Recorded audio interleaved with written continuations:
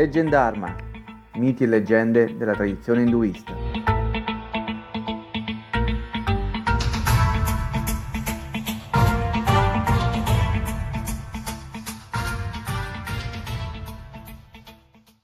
Episodio 3. La danza degli atomi. Insieme a Brahma, il creatore, e Vishnu, il preservatore, Shiva è divinità appartenente alla Trimurti, cioè le tre principali divinità induiste. Possiede aspetti che esprimono contemporaneamente qualità benefiche e spaventose. È la divinità della distruzione, necessaria alla trasformazione e quindi alla successiva rinascita. È un dio con un'intera isola dedicata a lui, l'isola Garapuri, detta anche di Elephanta, una piccola isola di circa 10 km quadrati che si raggiunge in barca dal porto di Mumbai. Immaginiamo di sbarcare su un'isola e di ritrovarci in una rigogliosa foresta con alberi di mango, tamarindo, palme. Saliamo un ripido sentiero frequentato da scimmie che addocchiano i passanti nel tentativo di rubare loro bevande e gadget con cui giocare. Finalmente, in alto alla collina, ci aspetta un'imponente antica grotta circondata da un portico di colonne scavate nella roccia. Entriamo. L'interno sembra un'immensa scultura, dove nella penombra le diverse rappresentazioni di Shiva si susseguono in una rappresentazione quasi teatrale. Ecco il signore dello yoga, l'asceta inavvicinabile che medita tra le montagne. Su un'altra parete si trova Nataraja, il danzatore cosmico. Eccolo su un'altra parete accanto alla sua sposa, poi ci giriamo e ci appare come feroce distruttore di demoni. O ancora eccolo rappresentato con un corpo con sembianze per metà maschili e per metà femminili, a confermare che per eccellenza Shiva è il dio ambivalente. Diverse forze convivono dentro di lui e non a caso ha 1008 nomi. Prima di chiamarsi Shiva, un tempo lontano era conosciuto come Rudra, il signore delle lacrime. Identificato con la malattia, il suo messaggero è la febbre e distrugge indiscriminatamente buoni e cattivi. Nei Veda lo si implora con ansia.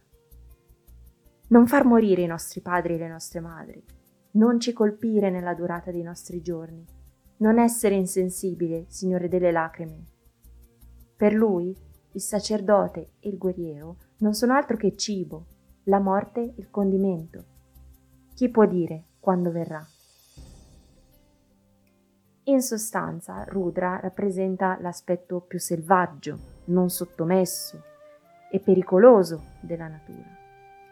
Incarna tutto ciò che ci spaventa: morte, malattia, distruzione. Un dio tempestoso che veniva chiamato Shiva, ossia benevolo, gentile, solo quando controllava la sua furia. Come viene rappresentato in genere Shiva? In genere ha l'aspetto bianco del vibhuti, cioè la cenere sacra utilizzata nei rituali che viene spalmata sul corpo dei penitenti. Un cobra adorna il suo collo, come se la morte lo circonda, ma lui la domina.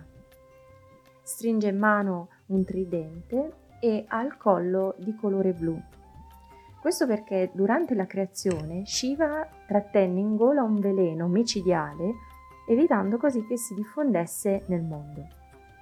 Il veleno bruciò la gola del dio, annullandosi, ma lasciandogli comunque il collo colorato di blu. Un altro mito narra che alcuni veggenti tentarono di ingannare il dio intonando delle melodie magiche e aizzando contro di lui un nano, Apasmara, personificazione dell'ignoranza. Ma il dio schiacciò il nano sotto il suo piede destro e neutralizzò il pericolo dei canti danzando. Sì, cominciò a danzare, con la gamba sinistra sollevata da terra, circondato dalle fiamme e le braccia aperte, come se riuscisse a catturare il vento tra le sue mani per farlo andare là dove vuole. Shiva compie la sua danza Tanda.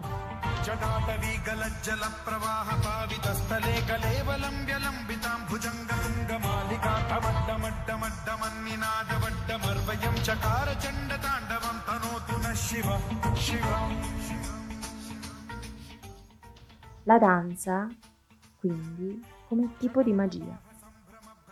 Il suo teatro è l'universo e con il ritmo ecco che comincia a muoversi e a manifestarsi il mondo in tutte le sue forme, sia benevole che dannose.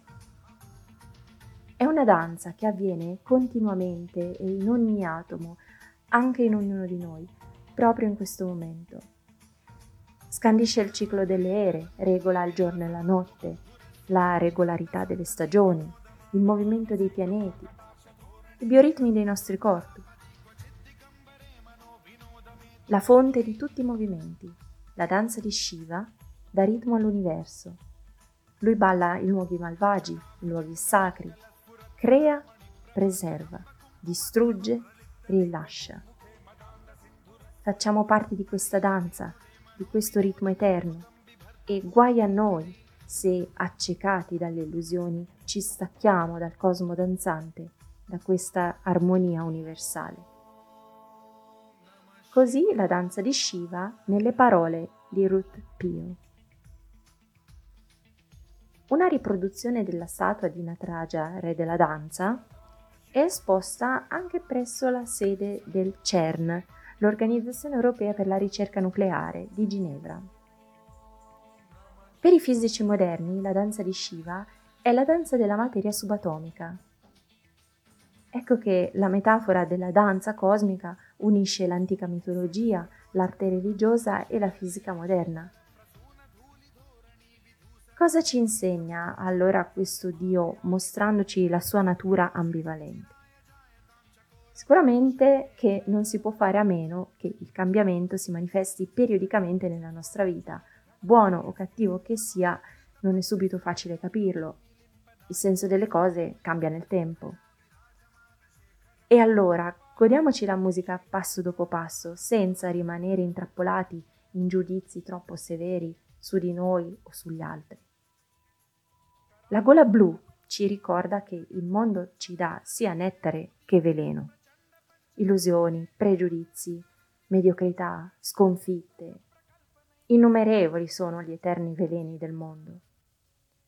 Non possiamo certo evitare di venire in contatto con loro, ma attenzione, quando li sperimentiamo non lasciamo che si diffondano e si accumulino dentro di noi, tratteniamoli un attimo in gola, lasciandoci anche scottare, ma continuiamo la nostra danza in tutta la sua grandezza.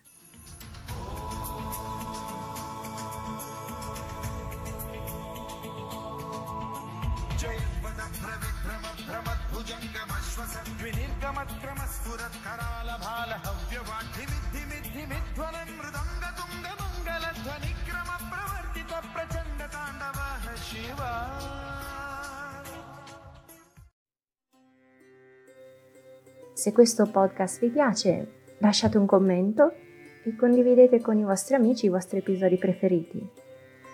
Per non perdervi le prossime puntate, non dimenticate di iscrivervi al canale.